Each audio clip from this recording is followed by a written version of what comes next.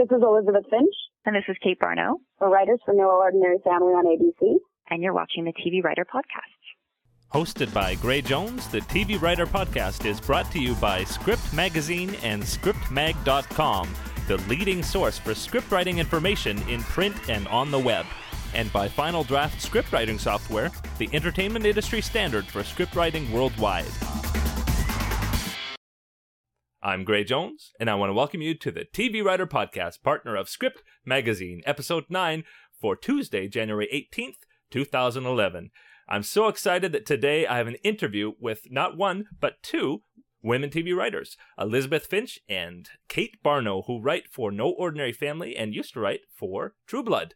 Those are two very different shows, and they have a very, very cool story to share. I'm sure you're going to love it. Now, I do want to mention, unfortunately, I've done about 80 or 90 interviews in the last few years, and this was the very first time that I had technical issues with Skype. And so we were a little bit late starting the interview, which meant that our interview was cut a little bit short. I am sorry to say that I didn't have time for fan questions. So I know I asked for those on Twitter and didn't have a chance to ask them. Hopefully we'll be able to get more No Ordinary Family writers soon, and we'll be able to ask those questions then. But I do want to remind you that this is a video podcast, so there is picture that goes with the sound. If you're getting this off of the Script Magazine audio version, you can actually access a video version on iTunes as well. Look for TV Writer Podcast through iTunes. You can do that search, or you can just go to tvwriterpodcast.com, and there's a link to get to the video version at iTunes, or you can actually watch it online. You can go to tvwriterpodcast.com and just click on the episodes, and you can watch a video version online, or you can watch it at the scriptmag.com website. As I mention every time, you can follow me on Twitter for the latest updates, and usually there's a chance to get your questions answered. And so the best way to find out about the interviews that are coming, just follow me on Twitter. @GrayJones is my handle. And you can always go to tvwriterpodcast.com to find out back episodes. We've done 9 so far, and there's been some great interviews with showrunners, with writers of all different types. And there's lots more coming. In the upcoming weeks, we're going to be having more interviews with women TV writers, and after that, some Canadian writers. So you're going to love what we have coming. But first of all, Elizabeth Finch and Kate Barno, writers for No Ordinary Family on ABC. Enjoy.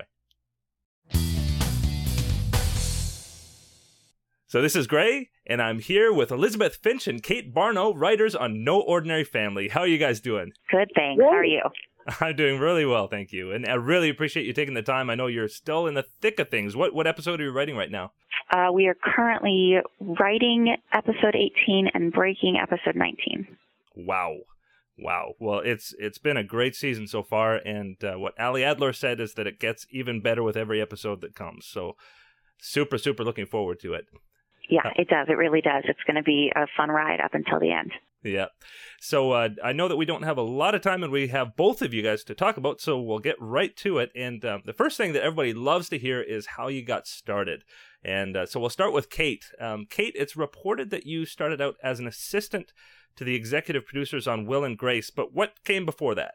I think I grew up always knowing that I wanted to write in some capacity. I wasn't sure which form it was going to take. I grew up in LA, and I sort of had a little bit of a cynicism about writing for Hollywood, and there were plenty of cautionary tales growing up, but there's also, tremendous sense of what a creative life it could be, and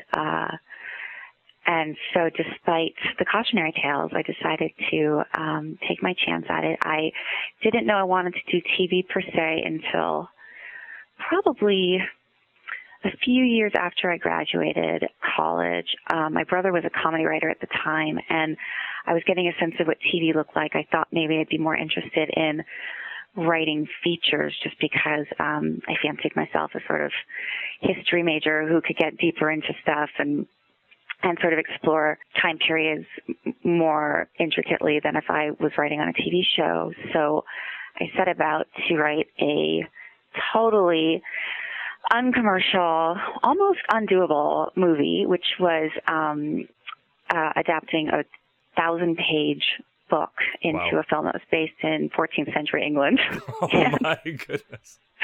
And when I started, I realized I was going to need a serious a job to back me up because I wasn't going to pull that one out in like 3 months. So what I decided to do was get a job as an assistant to an executive producer, because oftentimes producers on shows with their development deals are given an assistant, but there's not necessarily a lot of work to be done. And a lot of great sort of mentory writers, executive producers will hire assistants that want to be writers and encourage them during their downtime to write. So I found such a guy at Will and Grace, and it was a pretty funny combination because as I was writing my Middle English and reading back to myself, I, my lord, everyone else around me was sort of cracking gay jokes, and it was a really, really silly sort of thing to watch. But I realized after doing the movie, it took me probably about 2 years from start to finish. I was like, I don't think I'm cut out for this this whole thing. I thought that the speed of television and the camaraderie of working in a group would sort of fit my personality better. And as much as I loved the world of sitcoms, I didn't think I was sort of built the way a lot of the sitcom writers are, which is that they just sort of come out of the womb telling jokes. They live to make people laugh, and I was not that way. So I thought maybe I'll try my hand at dramatic writing. So I took some time off. I wrote my first drama spec. I realized it was going to take probably a bit more time than I had initially thought, just because it was a time when a lot of the comedies were dropping off and the drama world was really saturated. So I figured the best way was to sort of get a job on a drama as a writer's assistant or a script coordinator and sort of work that direction, and then also work the direction of, continuing to write on my own. Mm-hmm. And so then you did work as a script coordinator on Studio 60. Now, maybe you can explain for the audience a little bit about how is that different than just being a writing assistant? Script coordinator is a really clerical, very sort of skilled set. Like, the script coordinator puts out all the various drafts of the scripts that come in. And during production of a drama, especially one that's doing 22 episodes a season, it's a bit fast and furious. You have scripts coming out and different revisions coming out all the time. And so what the script coordinator does is basically is in charge of continuity, editing the script, making sure there aren't typos, making sure that the slug lines, reflect the actual sets you're supposed to be on. You make sure that the pages match up, which is usually much harder than any other part of the job. You make sure the different department heads in the show know what the changes that are coming up are, so they can prepare. If you know that there's going to be a location change, you let locations know. If you know that there's going to be a set change, you let the art director know, so that everyone can sort of prep before the script actually comes out. Because as the season goes on, it usually becomes sort of more and more last minute that the script comes out. So it's a crazy job. You can be overwhelmed, but it's also very exciting because you get to sort of read the scripts first, know what's going on in the world of the show before anyone else, and then you get to really interact with all the different people on a show, so you learn what really goes into making a television show. Very, very cool. And so how did you get the job on True Blood? As a script coordinator, I had been a script coordinator on another show on Lifetime that it was a very funny schedule, and it was ending in like November, and didn't know where I was going to find another show that was starting up that would be looking for a script coordinator. So I had a friend who belonged to some woman's website. What was it called, Finch? I always forget. Next Gen Femme? Next Gen Femmes, yes. For all the listeners out there that want to go to Next Gen Femmes. So my friend posted on that board, my friend is looking for a job as a script coordinator, and I think I knew that True Blood was just starting up, and so my friend said, does anyone know anyone connected with True Blood? And as it turned out, one of Elizabeth's friends read the board and got in touch with Elizabeth. So I didn't know Elizabeth at that time at all. So purely by chance, Elizabeth got my resume to Alan Ball and his right-hand gal, Christina. And after the interview process, I was lucky enough to get the job. Wow. Very, very cool. So now it was after that, I guess, or through this experience that you met. So before getting to Elizabeth, I guess we should get to her backstory, and then we'll meet up at this point, and after that you can work together on the rest of the story. Great. So Elizabeth, now you got your BA in creative writing and drama at Carnegie Mellon in Pittsburgh. Yes, it is. But you grew up in Jersey? I am a full-bred South Jersey girl. There's no denying it. Uh-huh. And so I explain how that happened. At what point did you get the writing bug? It's going to sound unbelievably dorky, but I am.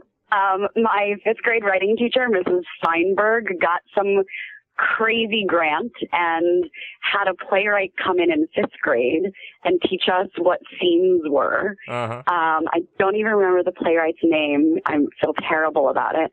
But he was a Philly playwright, and he came and taught us what scenes were, and whoever wrote like the best scenes would get performed at cafeteria stage. And people's parents could come. And I wrote some terrible 3-page scene. I think it was called The Operation. About somebody getting an operation and being scared of it. I would die to fight right now. But I wrote that and was like, oh, I think I want to do this a lot.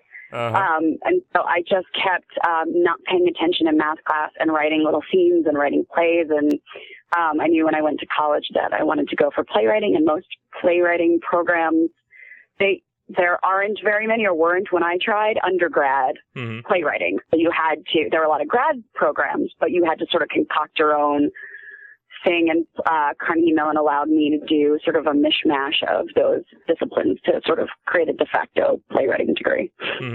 And so you wrote several plays then after that? Yeah. Or was it sort of through and during that experience? Well, I lucked out. I went to a high school in Jersey that had a really crazy drama department, and you could, at the end of every year, they did student written, acted, directed, one act. Wow. And I just did it every year and just absolutely fell in love with it. So I did a bunch in I'm sure they're incredibly detailed and nuanced as 15-year-olds can be. And just kept doing it. So, and then I did a bunch in college, and, the rest is history. Very cool. Now, by the time you got to the MFA stage, you were already in screen and TV writing. So at what point did you decide that you wanted to go in that direction? Well, I went to grad school at SC for playwriting. Oh, it was playwriting. Okay. But I switched over because as I was there and working with the professors and the other students, a lot of the tools that they were imparting were things that I had already received during undergrad and I still wanted to do writing, but wanted something a little different, a little broader. And I also realized you cannot make a living as a playwright unless, no, actually you can't. So I took a couple film classes in that first year, fell in love with it, and my TV classes felt so similar in process to playwriting that I thought, like, wow, this feels home in the same kind of way. So I just kept at it that way. And so I switched over degrees to do my MFA in screen and TV. And you won the 2004 Television Academy Arts and Sciences scriptwriting internship. Yeah. So tell me about that. It's a fantastic program that the Emmys Academy sets up because basically fostered by people who have been through the program themselves. For example, Brannon Braga, who went all the way from intern at Star Trek all the way up to running Star Trek, always did take on interns to follow. So you're not doing the intern getting coffee run version of it. On day one, I was in the writer's room being de facto writer's assistant. So I got experience and in every production meeting that they had for Enterprise. And it's something that I never would have, or I would have had to have spent quite a bit of time working up as an intern and PA and getting to have that experience. So it was pretty fantastic. And the Academy sponsors it, you get a pretty great stipend. And then the relationship that you get to have with the other interns who are doing all different types of programs within television, from reality TV to documentary TV to, all aspects of production and writing, was pretty fantastic. And so how did that lead to your next gig? Or I guess this would be your first real TV related gig after that. Was it working for Rick Cleveland?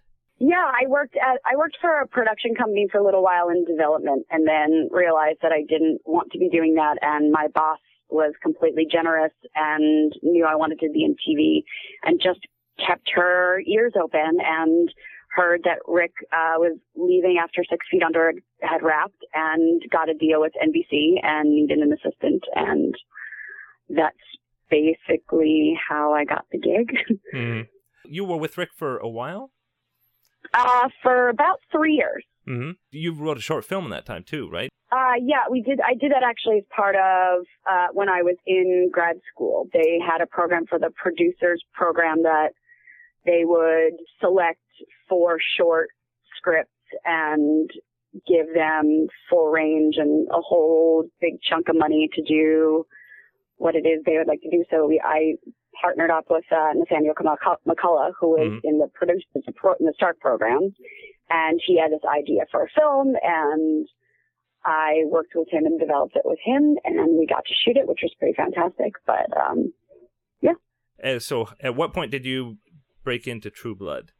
Well, Rick, has pretty great relationships with both Alan and Christina, as Kate mentioned, Alan's right-hand gal, and basically floated it out there because Rick was leaving Universal or NBC Universal, and just, poked his head in and asked if they were looking for anybody because they knew that True Blood was coming up. So this was before they even shot the pilot. They brought a bunch of the writers in to just look at the season in scope, and brought me in for a couple weeks to do that, and then just sort of waited around for them to shoot the pilot and pick up the pilot, and then I, was right there when that started up.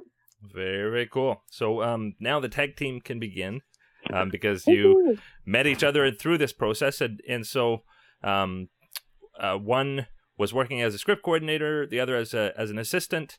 Did you already talk at that point about writing together, or at what point did that happen?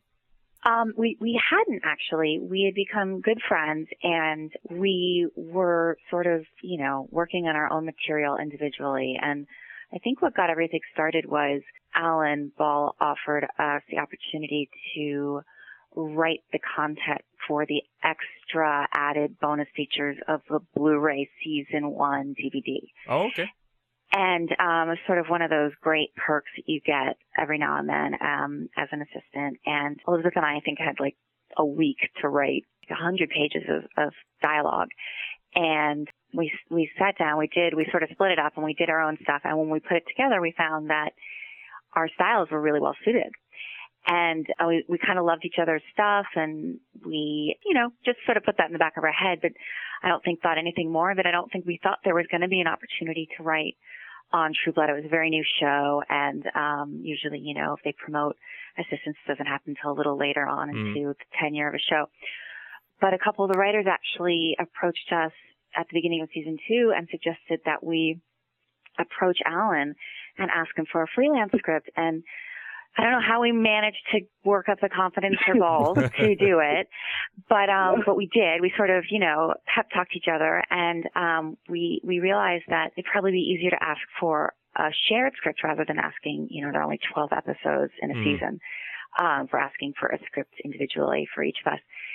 And Alan was kind enough to say, why don't you guys write a spec script of True Blood? I can take a look at that, see what it looks like, and if it doesn't end up working out on the show, you'll have a really good sample. So we wrote the spec together. We sat down, we broke a story, sort of a make-believe story that would happen in the make-believe season 3 of True Blood, and we sat down, we banged it out, and again, we just had this sort of good chemistry. Alan obviously really responded to it and gave us our first script. Great. And so you ended up writing 3 scripts together. Were they all freelance, or did you get on staff at one point? They were all freelance. Yeah. We actually continued to do our jobs as script coordinator and writer's assistant while sort of sitting in the writer's room, getting to experience that whole thing, writing the scripts and getting the opportunity to produce the scripts on the set. So we were sort of living these crazy double lives. Wow. And it was fast and furious and wild, but tremendous fun. And of course, one of the most incredible experiences. We'll be lucky to ever sort of have something that special again. So it's pretty great. Yeah. Well, I would love to hear more about The Room, but I think we have to move on a little bit because you also did the True Blood comic book. Tell me more about that.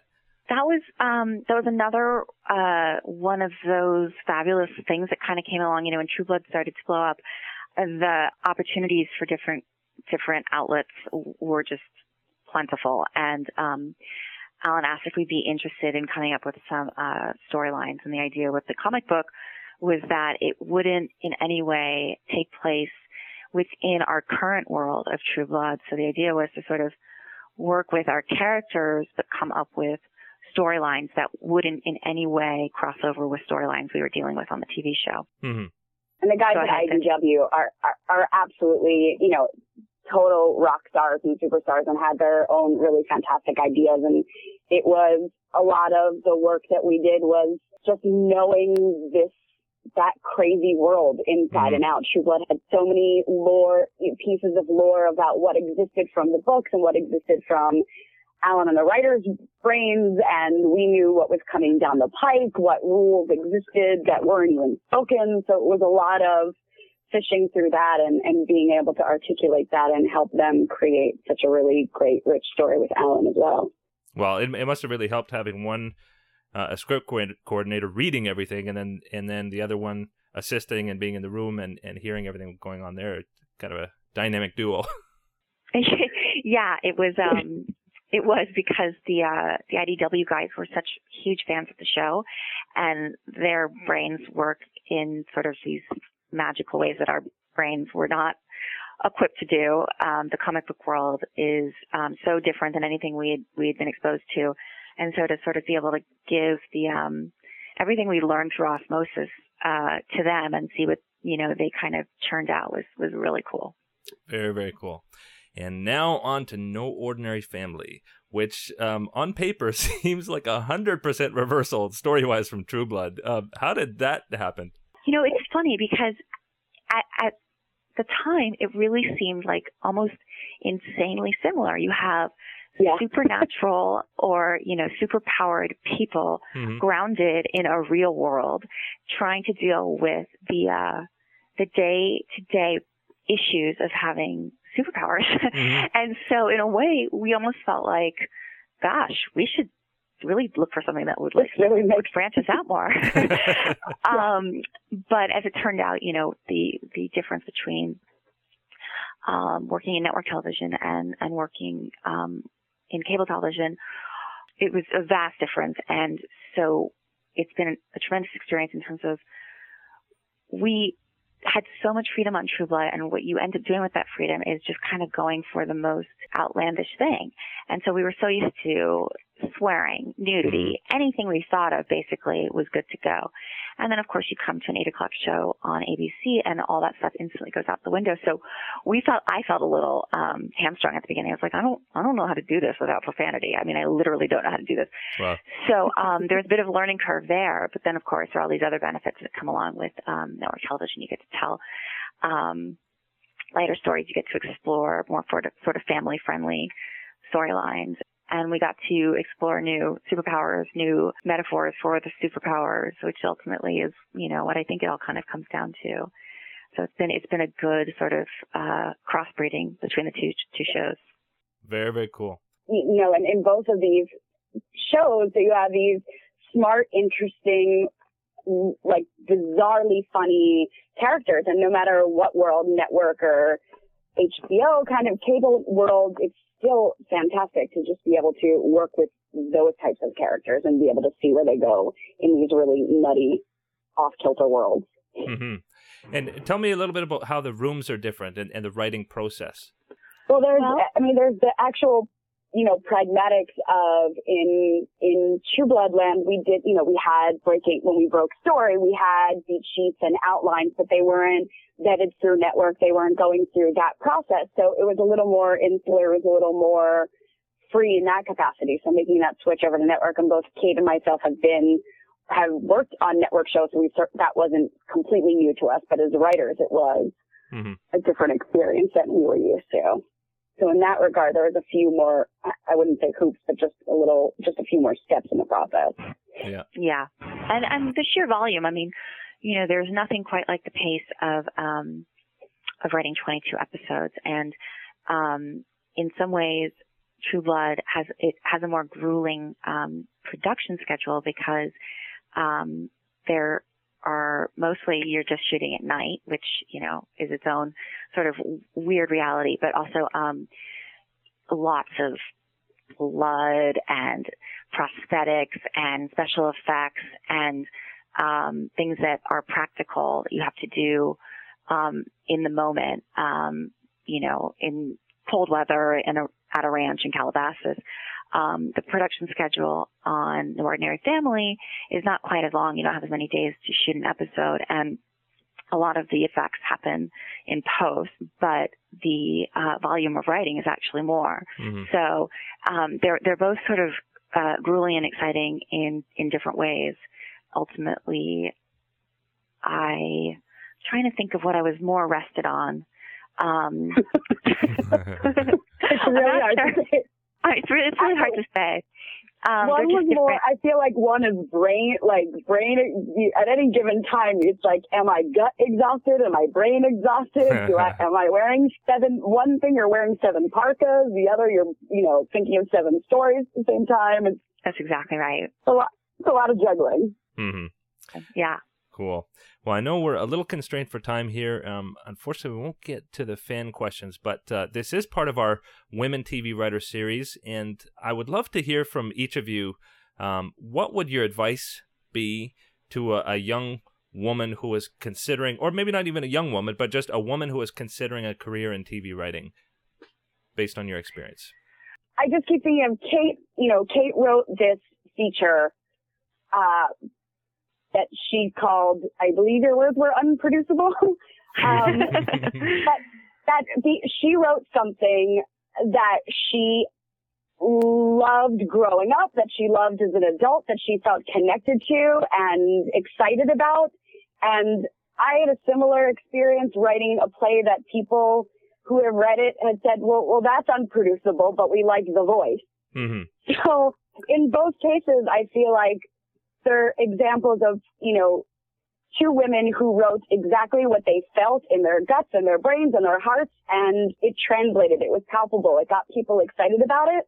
So I feel like, and this may be true for all writers, but I feel like especially for women who I think it's not unfair to say work largely on instinct and guts, or have that as such a great commodity, to go with it, to run with it, to not worry about, down the line you can worry about the commercial and the dancing that you have to do to make something work. But when you're trying to get out there, to do whatever you feel the most excited about, because it really is palpable. It really does translate. And that's, I think, what you really want starting out, is to people to see and hear you for what you have to offer versus any other person.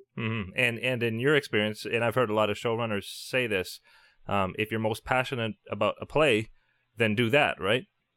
Because people will read plays.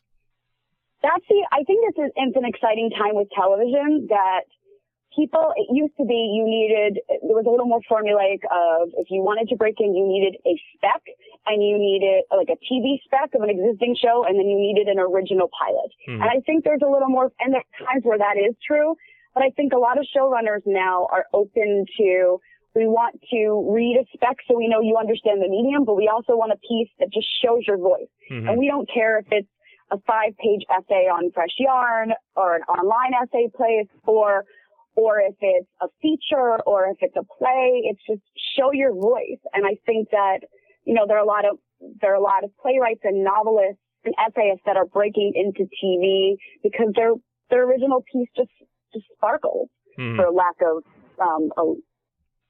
more refined word than that. I don't think you can go wrong when you actually really care about something, because it shows.